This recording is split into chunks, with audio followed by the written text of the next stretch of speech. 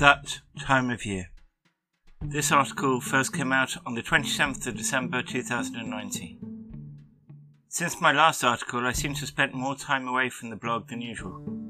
Let me reassure you, dear listener, that I have not abandoned this enterprise, nor am I dead. Quite the contrary, really. I have been living life. I have been drinking tea. I have been eating cake. I have been taking photographs. I have spent time with friends. I have spent time with family. I have celebrated Christmas. I have survived Christmas. I am presently on holiday. After I'd written my last article, I had one more week of work. Let me be thankful for small mercies. It was a 4-day week. And here I am with another week having flown by. Isn't that the way when you're on holiday? There are still as many days in the week, hours in the day, minutes in the hour, and seconds in the minute.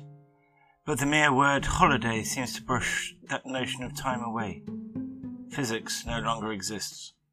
You are wrapped up in action like those presents under the tree. You don't have the time to step back and reflect. Well, you do, but it's part of the action. How's that for irony? All this to say that I am still here and I have decided to spend some time in reflection and having a break from the action. I have photos to share with you, thoughts to share with you, maybe the odd story.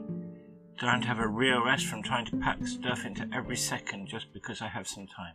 Do I really have time after all? Or can I just decide to take a break?